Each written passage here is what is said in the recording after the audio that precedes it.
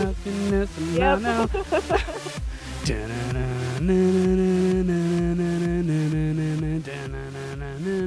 It was the song of the movie for sure. Cool. Welcome to Bad Movie Brunch with me, Luke, here in Chicago. And me, Katie, here in Los Angeles. Katie, in honor of Lollapalooza going down in Chicago this weekend, in honor of all of the teenagers that'll be doing hard drugs in downtown Chicago in mass, what are we talking about this week? Today we're talking about the party epic Project X.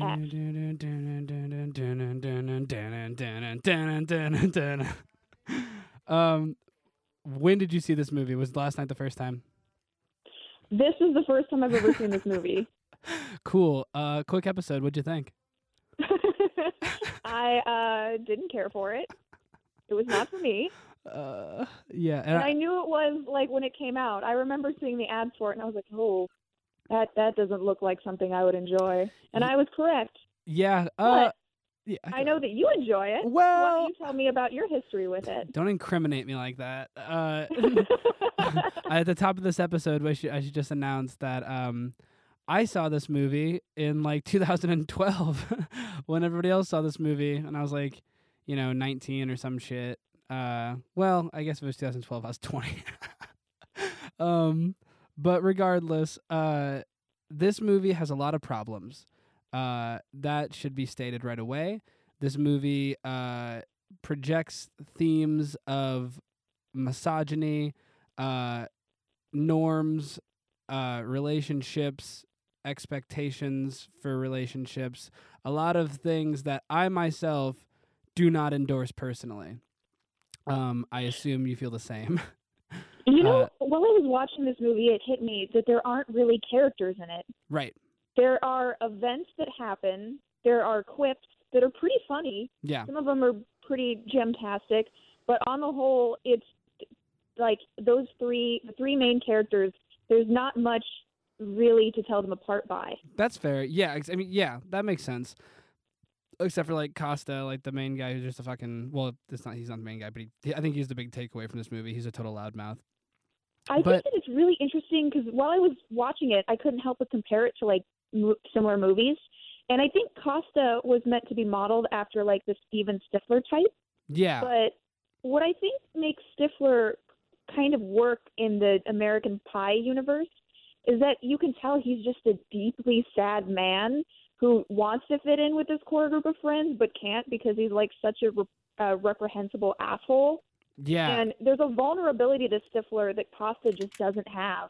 For sure. I think this movie is directly a product of the success of Superbad. Yes. And I remember even when this movie was like, when they were showing the trailers and stuff, they were like the reason I actually didn't see it right away, because I like kind of hated this movie without seeing it off the bat, because it was, they were advertising themselves as like, Superbad, but times 2, or like, this movie's, and I'm like, well, don't compare yourself to the legend, son. Like, you know what I mean? Like, Superbad's a movie. And so I slept on it because like this came out like right when I was like came out of high school, and I didn't see it right away. I was gonna go see it. My friends went and saw it while I was at work. They're dicks, and I had to come across it later. That being said, I think that like, yeah, this is directly a product of like people trying to capitalize on like that sort of Superbad sort of did a thing where it returned to like the coming of age films of this like 70s and 80s, like, Animal House and like Porky's and like stuff like that is raunchy but has a lot of heart. And that's where this movie disconnects, I think. Taylor, my girlfriend Taylor, was watching this movie, and we got like 10 minutes in, and she's like, "Oh, this is just like an awful, shitty Superbad." And I was like, "Oh man, I guess you're right." But you know what? This is like the teen movie for the kids of today. Like, this is teen movie methamphetamine. It's sort of nonstop and in your face. And the thing I like most about it, I would say, is the fact that it feels like one big experiment, and that was the way it was conducted in production. Like, this whole movie is an experiment. It definitely on the heels of like there's a sort of resurgence in the cinema verite or whatever, like the handheld, like the movie's told from a perspective of somebody holding a camera and stuff. Kind of a la Chronicle, a la Blair Witch, Paranormal Activity, maybe. I don't know. It also, but that's interesting because it kind of struck me more as a Michael Bay movie in the sense that, like, instead of story, we're going to give you what you want. And if you enjoy teen party movies, instead of like bothering you with the story, we're just going to have all party. And I do like teen party movies. And I think that like there's a part of my brain, like the simplest part of my brain, that like this sort of like appeals to. It's like background noise or like something like that, where it's like, oh, there's nothing here. It's like soap operatic in its lack of substance. But something about that's very pleasant to me. And, the humor of like these three characters, like our three dudes, while toxic, while like coming across to many as mean-spirited and bullying, that doesn't mean that these type of friendships don't exist. And that doesn't mean that they don't represent a very real type of, dude camaraderie, because I lived it. And I'll tell you that while I don't need to look for representation of myself in film because I'm just a cis white male, these guys definitely resonated to me in that, and I'm not apologizing for it and I'm not promoting that, but I'm just saying that just because they come across as like, constantly ribbing each other and being dicks to each other and yada yada doesn't mean it's not real. I think that might have worked a little bit better for me if you got the sense that there was something else behind that, because there is a moment in the movie at some point where Costa genuinely tries to make it seem like these are his friends and this is what he could do for them. Right. But then you kind of get the sense that really, no, what Costa really wanted was just to get laid.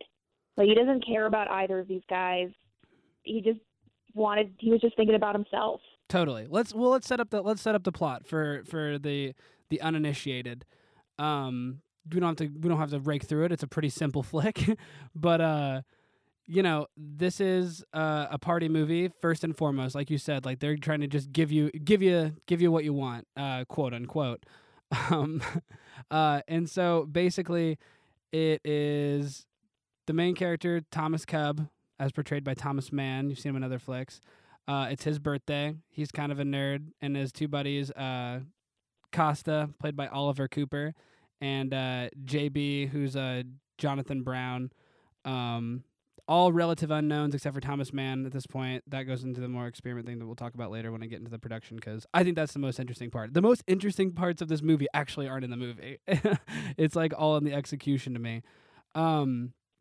But the whole big plan is to throw a big party that's a game changer that'll, let them make their mark in high school. A plot we've seen treaded before, to be sure.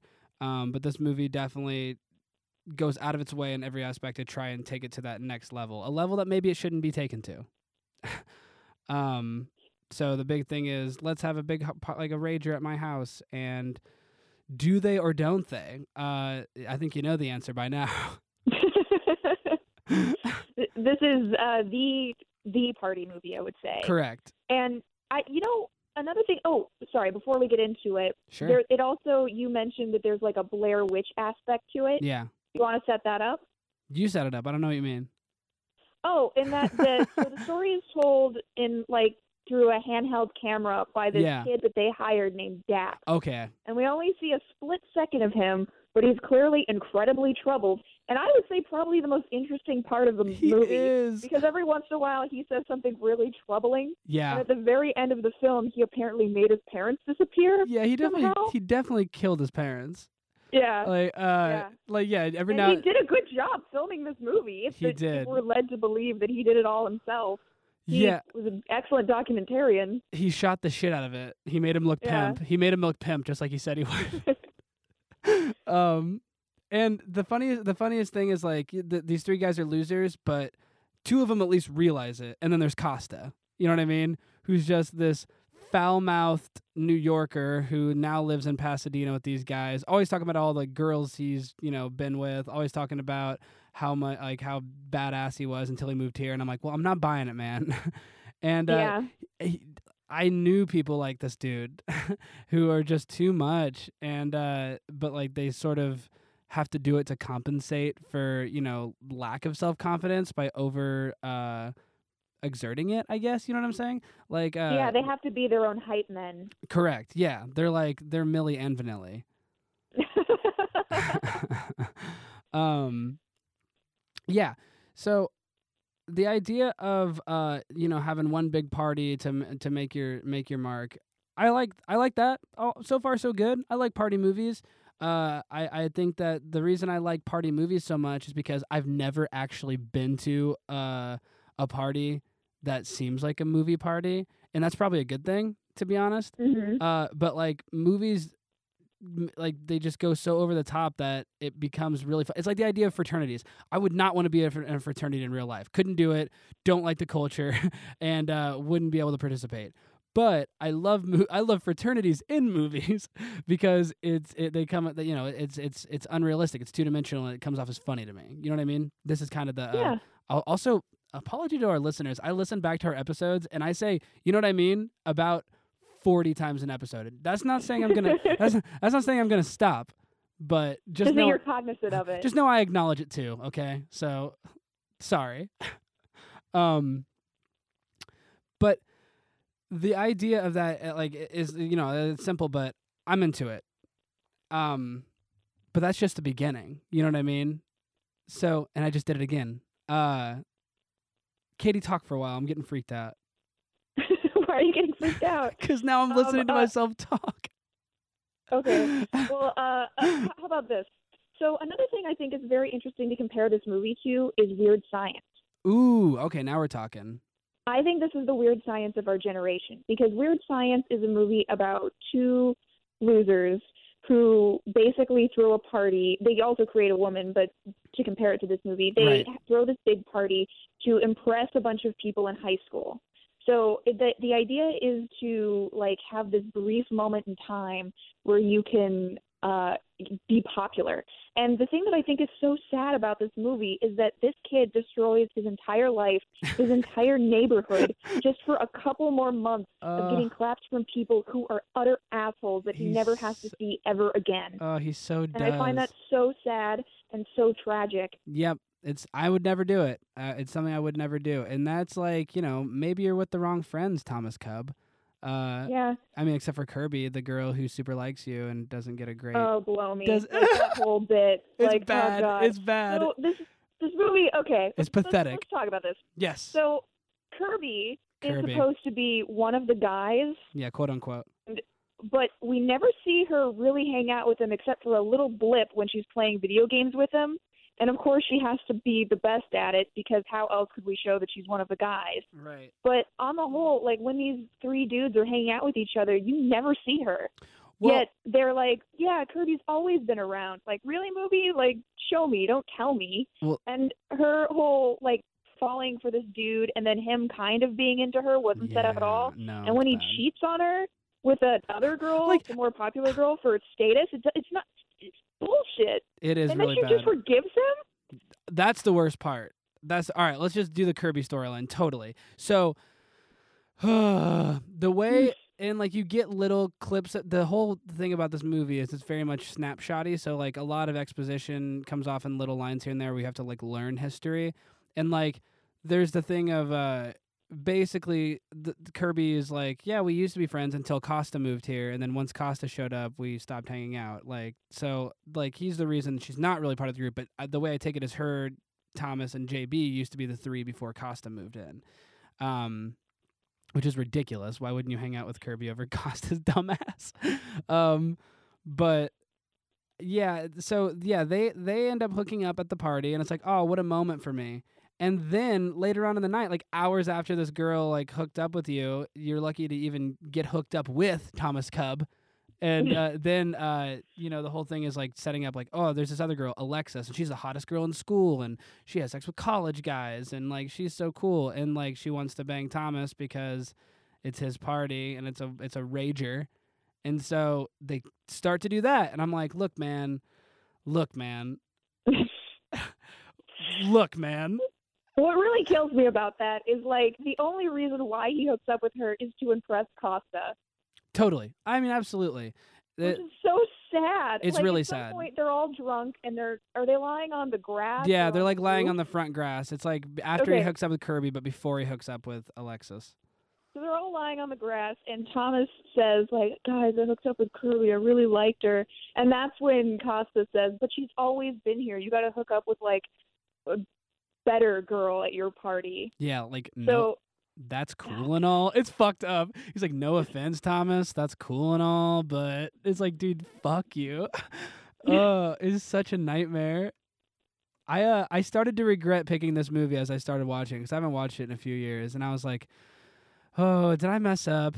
I don't know. why do you think that? Just because there are just things in this movie, the Kirby storyline, which I forgot about completely, and I'm like, ooh, that's It's very bad. forgettable. I mean, it's Yeah. so bad though. The fact that like you're right, like spoiler in the end, like after all things are said and done, like she's like totally cool with it, and I'm like, well, I don't love that. I don't love the idea of the other like the hottest girl in school also like going around and just like hooking up with Thomas for status because it's just kind of a weird thing. Again, not to say it doesn't happen, because you know I guess stuff like that, especially in I don't know what it's like to go to high school in California, but it seems pretty lit. But you know, high schools are cliquey, and things like this definitely do go down. Not with me. I didn't go to parties. I wasn't invited, but. The thing that, okay, so again, to bring it back to Weird Science, is that in Weird Science, we're meant to root for the two loser leads because Sure. at the very beginning, they set up this scene where they get pantsed in front of like a gym class full of girls. Right. So they have this vulnerable moment, and you're like, oh, God, that's embarrassing, and that sucks. And they try to kind of do that in the beginning of this movie by having like this just one asshole hover in front of Thomas's locker. And that's supposed to make us feel bad for these guys and make us feel like they're underdogs. Yeah. And it's there's not also enough. like a throwaway line or not a throwaway line, but in the beginning, Dax manages to catch Thomas's dad calling him a loser. It's so and- weird. Oh, God, it's so fucked up. It is super And, like, fucked up. I don't feel, I just didn't think that was realistic. And that didn't make me feel bad for Thomas, No. even, which is weird because you would think that that would accomplish that. But the way it was set up just made me think that, like, even his dad is an asshole. I think there's also a problem because they live in this huge house and this pool, and they're clearly very rich and were Very able to afford, rich. like, a DJ and This house is bougie. all the booze, and like it's just a bunch of rich dickheads being rich dickheads. That's for true. And his dad, like I think his dad is the least believable character in the flick. Because we get him at the beginning, and he's like, we get like Dax shooting, like him talking to his wife, and he's like, yeah, I mean, he doesn't, you know, he's a loser, and it's not a big deal. And then when all things are said and done, and like they're getting the like BMW or whatever, like lifted out of the swimming pool and shit by like a crane, and his dad's just kind of like impressed with him. See, And I'm like, that worked for me. Okay. Because the way I understood it was that the dad is so shitty. Because they also did like a Ferris Bueller thing with the car. where Oh they had yeah. to fucking Except for he didn't ruin do the it. car. The little Yeah. man that I don't even go into it. Yeah, there's a little person yep. So the car is in the pool, his precious car, and they lift it up, and I think that's a good shot at the very end of the movie. Is that Yeah, the dad is it finally, is. but it's again so like this movie is essentially a tragedy. It's one man's Whoa. complete hubris, like destroying his entire future Right. just to impress people that don't matter, and Not his at all. fucking asshole dad. I hear you. And like when you think about it that way, maybe the movie works even a touch better. There are so, like I said, like there's so much I don't like in this movie, but there's also a lot that I enjoy. And part of it, aside from like the hyper stylized, like over the top party, which is fun as hell to watch in my opinion, it's also just the idea that you just mentioned. Like, man, you just got to hang on and get to college, and like that's a hard thing, and it's a hard thing for a lot of people. Like a thing you always had to remember, and I was like lucky to have like a select group of really good friends, but like that didn't make high school a breeze. It didn't make like growing up through adolescence and stuff. The idea, like you're with these people more than your own family, like for the most part. Like you're with these same kids like 5 days a week, day in, day out, except for summer. And your status in that class like matters, and the idea of having to impress these people and be one of them and like just wanting to be accepted, I have to imagine is even more so in a school that's so massive where it's so easy to get lost. And like I went to a pretty small school and I wasn't Mr. Popular, you know what I mean? Going to this big ass high school where there's all these different tiers of very grown up high schoolers, by the way, like very adult. I mean, Jesus, I mean, me and my friends, I didn't even like really get into that sort of thing until like college for the most part. Like we'd rent a movie and get like snow cones and shit, like junior year of high school and stuff. So, yeah, but I don't know. Like the idea that you're putting on where him just risking the whole biscuit just to have that moment is kind of beautiful to me in its tragedy. Just I can't relate fully, but I do understand it, and watching it with that in mind, I think it helps the narrative. Yeah, to give it a bit more like this is, it's not worth it. No. I would say. No, like, God no.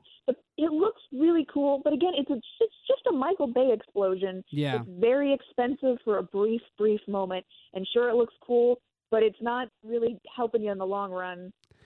I would want to be one of the party goers that just happened to be at the party. I would never want to be Thomas, Costa, or JB, just because they're getting brought up on charges. These other kids just get to go and rage. Now that I could get into, I would love to do that night with no consequence. Then I would totally be there, because I'm not gonna sit here and say some of it doesn't look fun. I'm not gonna be that guy. No. The thing that kills me is that at one point in the movie, a father from the neighborhood shows up and starts playing beer pong. So funny. And that I think that I really enjoy, because that guy just showed up just to play beer pong, not to be weird, not to hit on high school girls, but just to, play beer pong. If Miles Teller rolled up to my house party in a party bus full of ladies and he walked out and was like, "Yo, what's up, man? I'm Miles Teller," I'd have been like, "Ooh, best night of my life alert." Let's talk about Miles Teller. Cool, let's do it. I don't think a lot of people, I don't think a lot of people realize Miles Teller's in this. Yeah, no, it was a surprise to me. And more than that, who does Miles Teller play in this movie? Oh, I believe Miles Teller plays a character by the name of Miles Teller. It's like, for that alone, this movie shoots up the rankings with me. Miles Teller is just an American boy, just like as sweet of a sweetheart as can be. And so they're at the grocery store, Costa, JB, and Thomas, like trying to get stuff for the party. And they see Miles Teller, and they're like, "Oh my God, dude, that's Miles Teller." And they're like, "Dude, my boy plays second base at USC." And they're like, "Dude, invite him to the party." He's like, "Yo, Mytel." He's like, "Hey, man." He's like, "Hey, yeah, we're having this big party tonight. You should totally come." And he's like, "Well, okay, we'll see." And he's like, "No, dude, this is my party." It's like, that's your party? That's the party I'm going to. And then instantly Miles Teller's like in. So he's just in like Flint with his rosy cheeks. It is like all-American smile. I do love Miles Teller. There is something so terribly charming about him. And the other thing that's crazy about that is that Miles Teller isn't even playing American actor Miles Teller. No. Miles Teller is playing baseball player from high school Miles Teller. Right? Like, oh, he's the shit. He's just a total jock. He's like, you guys need anything? You need booze? You need girls? You know what? Don't even worry about it. I'll handle it.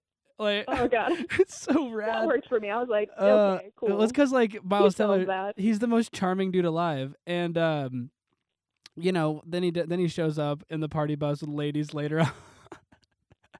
It's so awesome. But maybe the peak of Miles Teller in this movie is the gnome, right?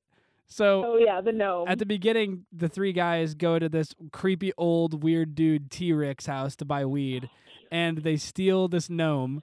Wait, really quick, I have to mention this because this slayed me. Yes, this okay. is one part of the movie that super worked for me. Me too. So all of these kids are sitting in this like very creepy dude's like shack essentially, and they're waiting for him to come back with the drugs that they just purchased. And as they're waiting, you just hear in the most haunting way humanly possible that James, what's that guy's name? James Blum. James. It's the you're beautiful. Oh yeah, James You're Blunt. beautiful. It's true. Yeah. It's so haunting and uncomfortable. Yeah, it's and really goody. It's the perfect song for that scene because it's completely unexpected. It's very unnerving. And then they kind of cut the tension by finally having Costa pretend to have sex with this gnome that's full of ecstasy. That's the thing, is what's with this gnome? And they totally steal it. And then when they're driving away from getting weed from T-Rick, he starts running after them like the Predator, like the Terminator, just Costa, give me my fucking gnome. Just slamming into the car. They hit him with the van and he doesn't stop running and shit. He just can't be killed. And they're like, whoa, what's the problem with that? And they kind of don't mention it for a while. So then we're in the midst of probably the second montage of the movie, and the Steve Aoki remix of Pursuit of Happiness is just bam, bam, bam, bam, bam, bam, bam, bam. And Miles Teller goes, throw it in nice and low. And he's got a baseball bat. And he just destroys it. And just ecstasy goes flying everywhere. Just it's like a piñata. It's so beautiful. Just a pill piñata. And these white kids, these white teenagers just hit the ground and start just mowing down on all these drugs. And it's okay, I'm not condoning this movie for the 100th time, but I also think that's really funny. Yeah, and it explains why the gnome was so important. Exactly. When that first happens, you just think that maybe this guy just that's his thing, is that's just his gnome. That's his but gnome. as It's a special soon boy. as you see the ecstasy explode, you're like, oh, okay, I get it. And so Miles Teller is only in this movie for 3 minutes and 12 seconds, yeah. but I would hazard to argue that it's the best 3 minutes and 12 seconds of the movie. You couldn't be more right. And he does a thing that almost every character does, where almost everybody's character name is their exact name. Because their whole thing, the whole thing in this production was to, they wanted to make it seem like this was real. So they used a special website and put out a casting call to everybody that was 18 or above, in the entire U.S. To audition for Project X, and that's why Oliver Cooper is Costa, but he goes by Oliver at times in the movie. JB is Jonathan Brown. Thomas Cubb is Thomas Mann. Miles Teller is Miles Teller. Kirby's name is Kirby. Alexis is Alexis. You get it. T-Rick's name is Rick something. They wanted it to T-Rick, my dude, beautiful. My dude T-Rick. Actually, hang on, I have to say a T-Rick quote. He's they're talking Costa's talking to him about his guns and stuff like that. He's like, yeah, man, that's a good idea. We should go to the range, get it out of your system. You can pretend you're shooting cops if you want. And then he has one of those, I don't know what they're called, but one of those sheets from the shooting range that actually has bullets in it. Yeah. And the kids are looking at it and they're incredibly unnerved. And I'm like, okay, cool. That's a good bit. It's so fucked up. But yeah, the idea of this movie that they just wanted to make it seem like they wanted the audience to be like, wait, did this happen, or are these actors? And they are actors, but I think that was also part of the problem in the backlash to it all, the impact of it all, because this movie elicited a lot of copycats. Oh, it sure did. It had a crazy impact a poisonous impact, I would say. It did a bad thing where everybody became the cool thing for people to want to imitate this party. And I guess that's the lesson you learn by making a movie that's romanticizing the idea of a truly tragic illegal criminal activity, and making it, stylizing it the coolest night ever, because they were just I read of 5-6 different cases of people that put out invites that were getting shared once a second on Twitter and Craigslist and stuff, and thousands of people were showing up for hundreds of thousands of dollars worth of damage. They were destroying beautiful homes, all this shit, all in the vein of Project X. All the names were also really not creative. People were like, "Nah, my party was Project M," and stuff like that. And I'm like, "Cool, man, cool." And they didn't learn the lesson of the film. We as viewers get to enjoy this nightmare of a party, and, well, enjoy is a strong word, but without consequence. But if you actually try to do this, you are the biggest piece of shit on the face of the planet because it is just so irresponsible. There's a point in the movie where there's another dad that comes over, and we see him at the beginning. Like Costa comes up to him, and he's like telling the neighbors early on, like, "Hey, we're gonna have a party, just so you know." And everybody's like, "Okay, cool." And so that dad shows up later, different dad than beer pong dad, and he's like, "Hey, you guys gotta cut it out. Like this is just like my baby's trying to sleep. You know, we have a family. Other people live on this block besides your party." And the response basically is that he gets tased by a 7th grader that's working as a counselor. These 2 security kids are like 7th graders, and they are also, along with Miles Teller, 2 of the best parts of the entire fucking movie. Because I think the movie could have used more of them. Yeah, because they were really funny, and they were total hard asses. And this guy's like, I'm going to call the cops in. And this kid comes out of nowhere and just tases the guy. And the guy turns around and just punches the kid in the face. Just like drops him. He's like, I'm calling the cops. Like, are you kidding me? I'm calling the cops on you. You just punched a kid in the face. He's like, I've got it all on tape. It's like, yeah, I only got the part on tape of you punching that small child. Dax is ride or die. For real. And also, that kid follows that guy home and like hides in his household, like in his like daughter's closet. He's like keeping an eye on the place. It gets so weird. He's like, Costa giving him a pep talk shows like the sweeter side of Costa. He's like, hey, that guy sucker punched you, man. You would destroy that guy in a real fight. It's not true. No, not at all. He's a kid. Yeah, you're 12-year-old 7th grade child. He's like 4 feet tall. You're lucky you didn't die from that punch. He got punched so hard. You took it like a fucking champ. Oh my god, dear. The security kids, man. The security kids worked. The party is impressive, and Miles Teller is nice. And I think that really sums up all the things I enjoyed about this movie. I hear you. And I think it's fun to like watch the party progress because like at first it's like, oh, this is kind of interesting, and like, oh, this is fun, and you're like, oh, this is wild, and then it just like jumps the shark completely and turns into like chaos mode. So T-Rick returns with a flamethrower on his back, like in the middle of the street, like Costa, because he's yelling his name because he's mad that he stole his gnome full of expensive drugs, and like he's flamethrowing the place. He's getting shot with rubber bullets and set on fire. Police are throwing around flashbang grenades to disperse the crowd. These kids incited a riot. There's like fire in the streets, blood in the streets, hell's broken loose. Some drunk kid puking everywhere. Some drunk kid kicks a cop off his horse and steals the horse. Hey, yo, I heard Kanye made an appearance. Like, oh god, that killed me. So, oh god. Yeah. So the movie hits all the predictable beats, but does it in a visually interesting way. But like you said, in terms of like redeeming qualities, you shouldn't watch this movie for, cinematic fulfillment in terms of like, being a film goer. It's just not going to happen. It's not a character piece, no, is what I would say. It's not a character piece. But there are things, the idea, the way this production was carried out, the way they decided to shoot it, the way they decided to make it seem like kind of like realistic, the way they did it on a budget that was like $10 million and made back like, made $100 million or something like that. A lot of that stuff truly impresses me. The content is at times just absolutely repugnant. You know what I mean? Mm-hmm. The idea of like the misogyny perpetrated in this movie, the perpetuation of like horrible stereotypes, and the fact that like you can kind of just say or do whatever you want aside from like, them actually getting, criminal charges is tough, and I won't apologize for it. But I do like that this film exists, and the whole very hands-on approach to going over the top, but they accomplish everything they set out to with this flick, I think.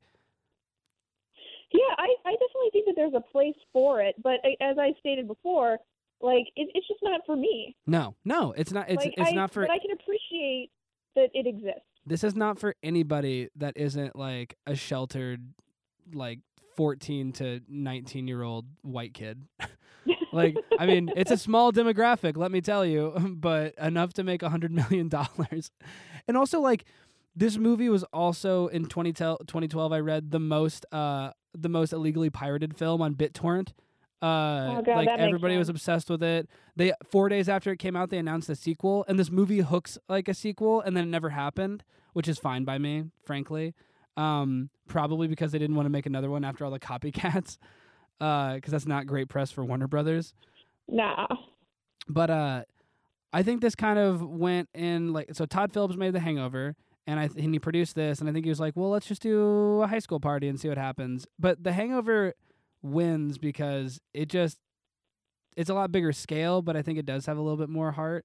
Yeah, and there's characters in The Hangover. Yes. Like those three guys are distinct. Yeah, There's very little distinction between the three guys in this one. for sure. Like bro movies they're a tricky wicket. You know what I mean? Mm-hmm. It's hard to make them like work. I Love You Man is like a shining example of bro movies that work. 40-Year-Old Virgin is a bro movie that pretty much works to me. Even like Animal House. It's like surprise feelings.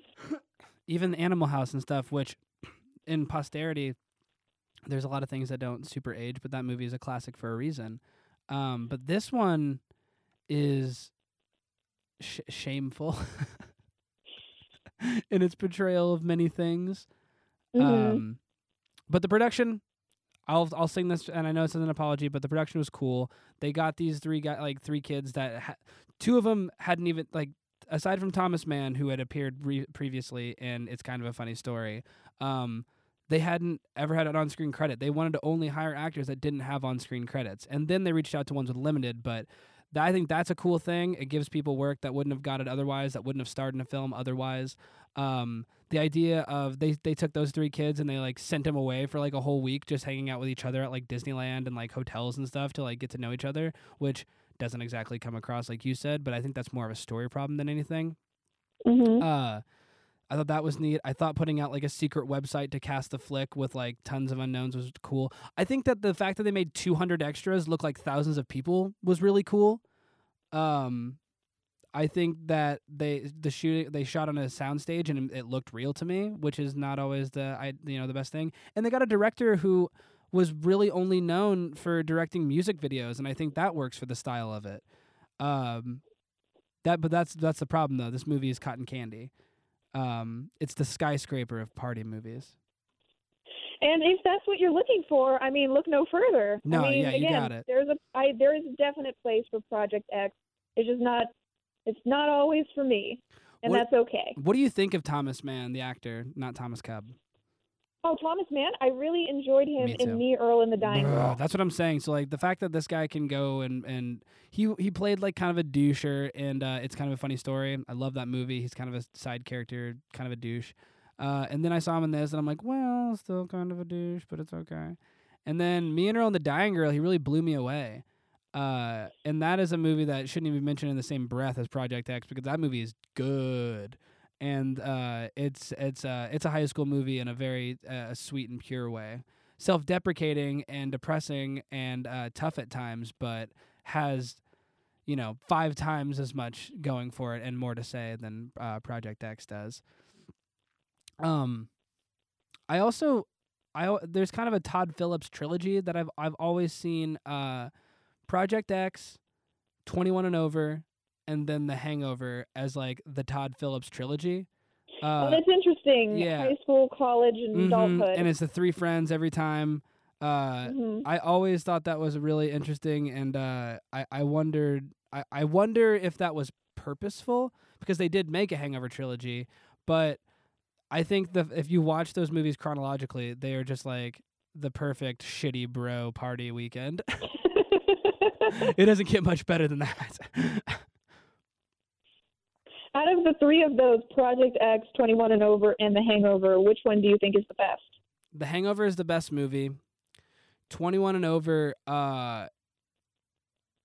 honestly, Project X is the worst one. Because I think 21 and Over has a lot more of a beating heart to it than this one. But those movies are movies. This movie to me is an experiment. So this is like a film project that happened to go to theaters, and for as what it is, fine, good job. But 21 and Over is actually, in my opinion, pretty solid, albeit predictable and kind of blueprinty. And then The Hangover, I thought, was kind of just a revolutionary modern comedy film. I think that it was. I think The Hangover is like a benchmark in terms of blockbuster comedy. Like we don't come across hangovers very often, and I think that's why Project X and 21 Over and two more hangover movies happened, because this movie doesn't happen, I think, and without, of course, Superbad, but absolutely The Hangover, I would say, was the other big influence on this sort of 2010s era of party movies, frat movies, bro movies, that sort of thing.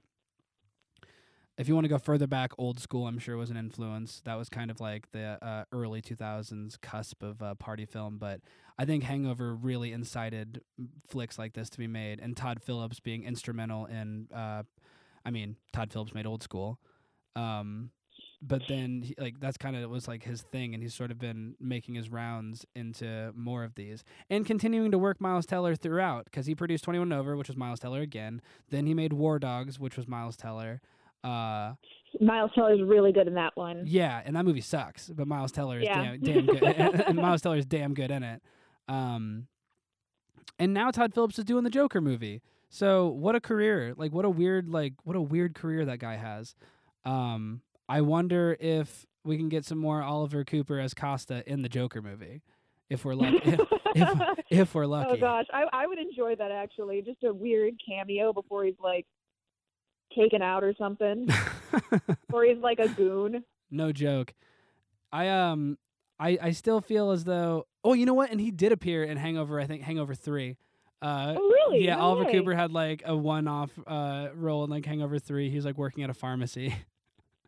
I thought that kid, and now he's on that show, Red Oaks. Maybe he's on a show. And he's been on it for a few years. I should do more research. Good for him. Yeah, so he's working, but I really thought he would break out, and then I started reading reviews of this movie, and everybody just hates him. I read one review that said that he was the worst thing that ever happened since Jar Jar Binks. Oh my god! And I'm like, I mean, the character is pretty awful, but yeah. he rises to the occasion of being the awfulness that the character requires. Sure, and why he's a piece of shit, an irredeemable piece of shit for most of the flick. That doesn't mean that sometimes he's not funny and sometimes he's quippy. And it's not Oliver Cooper's fault. He didn't write it. You know what I mean? I just thought that dude could deliver lines, and I thought that he had an energy that we don't see on screen a lot. And I don't love what he's saying. But I thought he would break out way more, and I'm glad that he's finally. I saw another movie with him where it was pretty depressing. It was called 4 Dogs or something like that, and he had to he was suicidal and had to walk dogs and for somebody, and I don't remember much about it. I just remember being really depressing and really sad. And he's good at it?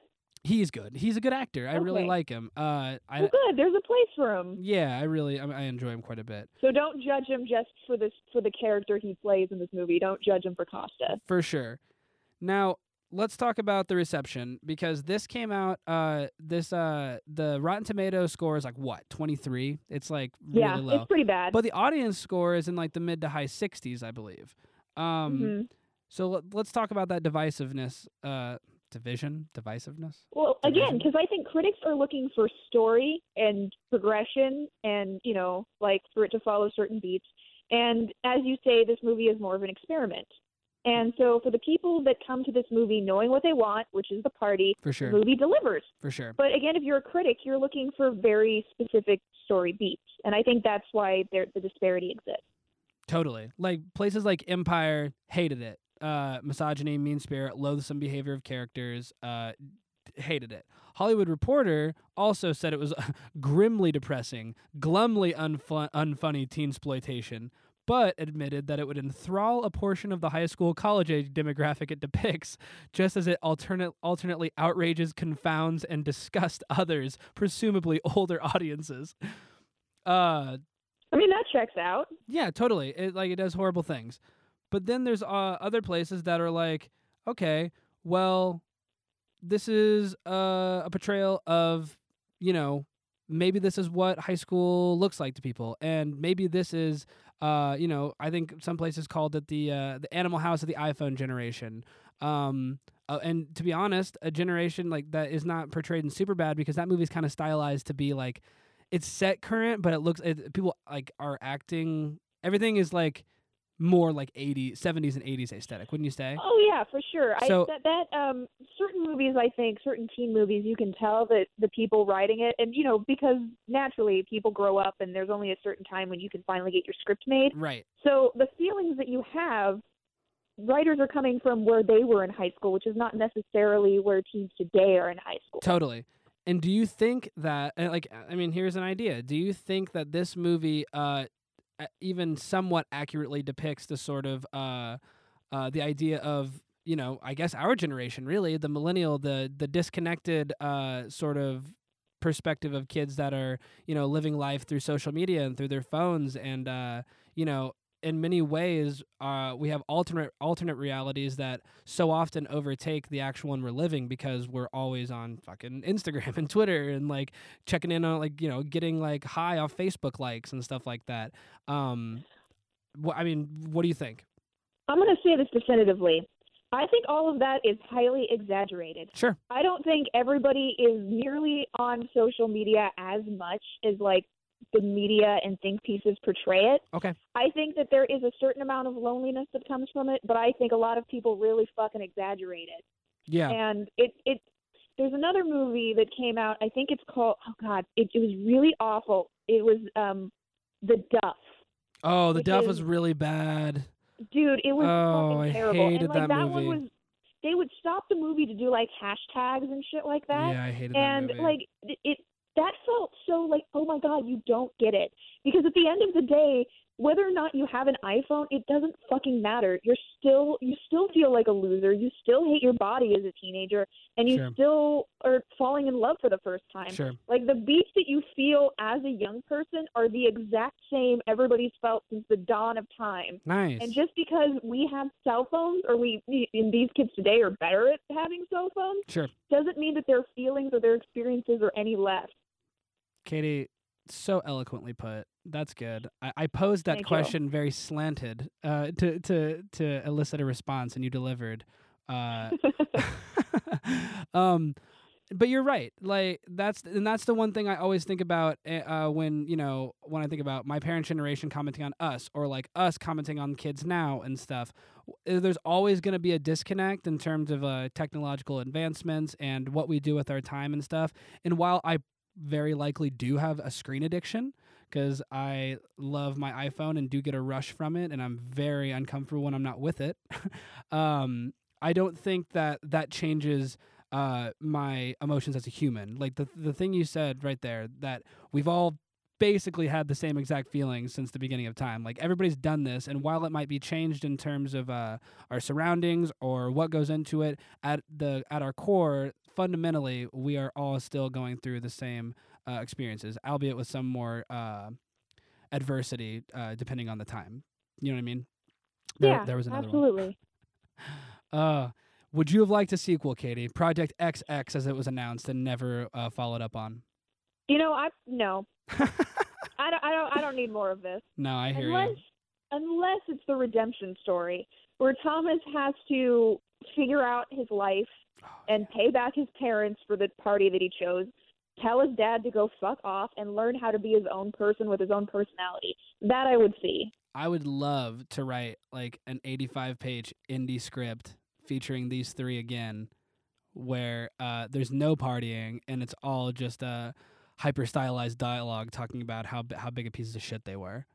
Yeah, they grow up. Yeah, and that would be a good time. I would love that movie. So, Todd Phillips, call me baby. Todd Phillips. There's one final comparison I want to make that Yeah. I felt while watching this movie. So at the beginning of The Social Network, there's this scene where Mark Zuckerberg is talking to his girlfriend, Yeah. and she breaks up with him. Right. And she says to him, she looks him dead in the eye, and she says, "You're going to go through your life thinking that girls don't like you because you're a nerd. And I want to tell you from the bottom of my heart, that's not true. It'll be because you're an asshole." Oh, And I feel like that needs to be communicated to certain types, to these guys, to Costa especially. Yeah, Costa's the worst. There's a certain type of person that thinks like, oh, girls don't like me because, I'm just a nerd. I'm like, no, maybe if you were less of a dick, No, girls don't like you because you're an off-putting girls would prick. like you. Yeah, exactly. This movie is not. Be nicer. Don't take a lessons from this movie, kids. You don't want to be these guys. You are important. You are cool just the way you are, and that's the bad movie brunch guarantee. And what goes further than that? You and I doing a thumbs up. Hey guys, we should do a TED Talk where we're like unraveling Project X and why you shouldn't be these people. Yeah, and honestly, I picked this because I was excited. I was like, I haven't watched this in a while. Let's throw it in. And then as I started watching, I'm like, oh, this episode is gonna be me being like, man, what an asshole I was. And maybe I'm living the sequel of Project X right now, where 5 to 6 years of perspective, and I'm like, man, you don't love that. Like, I honestly I couldn't believe how much I used to love it, and it's a tricky thing, but Superbad still continues to age well with me because those guys are sad sacks, and people really don't like them, and they don't accomplish the world. I mean, like, they definitely get rep for that party and stuff, but they just are given so much more room to grow and flourish. And it's the same time frame. Both those movies are told in the same amount of hours. It's just all about what you do on the page. And on the page, this movie is as bare bones as can be. I think I read that the dude that came up with the story, he outlined it in a night and then wrote the script. It's not super tight. I think if you go through 3 more drafts and hey, let's make these people actual people and not just bank on sort of frat boy offensive humor, it would go a lot further and maybe hold the place differently. But instead, it's always gonna. This movie holds a spot for the same exact way the characters do within the flick and the story. Is this movie was all one big party to, carve out its spot. And the movie was a big party movie that carved out a spot. It impacted the world probably for the negative, probably for the worse, but it did elicit a big response, and it was a sort of social phenomenon at the time. One that was not nearly as positive and upbeat as a High School Musical or a Twilight, but it was definitely memorable. And anybody from when we were in high school and college and stuff, I think do remember this flick, not necessarily fondly, but I think it'll be remembered for a long time, and it'll go down without it won't be forgotten for a while, is what I'm trying to say. And for all those reasons, I'm really glad that you picked it. I do think that there is something worth coming back to in regards to this movie. And again, making that comparison between why Superbad continues to work and why this movie doesn't. It just doesn't, yeah. Yeah. Then as always, our whole thing is that sometimes there are bad movies worth returning to for perspective. Absolutely. And I think we got some through rewatching this. Totally. And that's why I love the show, because I like taking a look at, things that I like and being like, do you like this? Should you like this? I like looking at movies like Project X and being able to, look back on why this movie did what it did and how it succeeded so much, because a movie, again, that had a $10 million budget made $100 million in the U.S., in theaters, or maybe worldwide, but still, that's a pretty big return, and also made millions and millions on home release, and definitely, while it was there, and people liked it, and people watched it, and spent their money on it, and that's not something easily accomplished in the film industry. It really isn't. So... like I said, as a production, I respect it. As a story, I think it's a pile of shit. But I thought it was the perfect flick to watch on Lala weekend, because I'm riding the train down with all of these partygoers, and I'm like, live your Project X today, boys. And by boys, I mean it was mostly girls. I didn't see a lot of guys. Fair. It was weird. I felt really out of place. I was the only one on the train not drinking Molly water.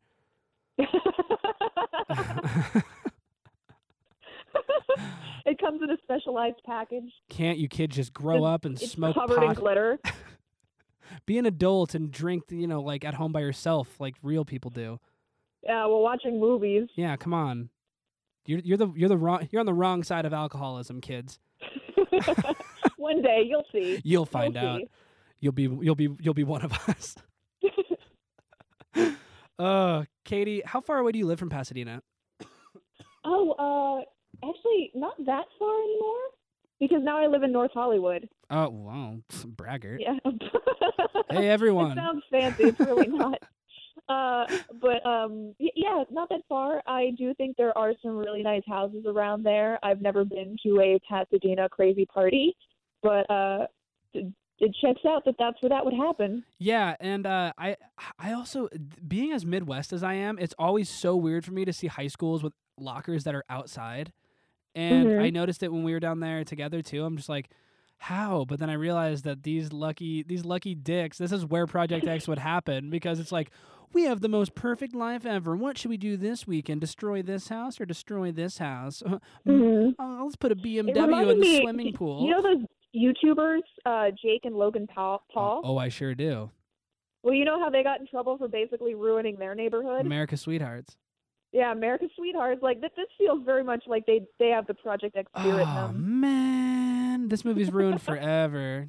Sorry. Oh, I'll literally never watch it again. Oh no. Oh, I hate Logan Paul. Well, you heard it here. This is the Logan Paul of party movies. There's two type of YouTubers in this world. Be a Logan Paul or a Bo Burnham. It's up to you to decide. Mm. Speaking of which, I had a Facebook status come up today on like my on this day, and it was like, yo, guys, this is from like 2014 when I was in college. It's like, just had a dream about making a Project X type movie starring myself, my friend Aiden, and Bo Burnham. I'm like if you would see this movie, and it's got like 15 likes. So those 15 people are gonna watch me make my version of this movie, and it's gonna be a lot sweeter, Katie. Good. I'm looking forward to it. Anything else to say? I'm sorry I made you do this. Oh no! Again, like I'm really glad I finally got to see it, especially in this context. So again, like as I stated before, if you're a listener and you're wanting a cotton candy party movie Yes. and want to compare it to Superbad, I think this is the movie for you. Yeah, I think it'll work for you. Yeah, watch this movie with perspective. Don't watch this movie expecting it to be good, because we don't talk about good movies here. No. Because this is bad movie Not at all. brunch. Wow, and now Miles Teller is Miles Teller, the best part of the flick. Mm. You have any final thoughts? Nah, absolutely not. I've said everything. I'm sorry. I'm sorry I like parts of this movie. I'm sorry that people have to listen to me talk about this movie in any positive light, because there's just so much wrong with it. But that being said, this is Bad Movie Brunch is what we do. It's not always going to be High School Musical episodes where we're just gushing over Lucas Grabeel. You know, sometimes we gotta get real. Get a little dirt under the fingernails. You know. Word. All right, that's been Bad Movie Brunch. I'm Luke Taylor. I'm Katie Grossinger. Have a good one, guys.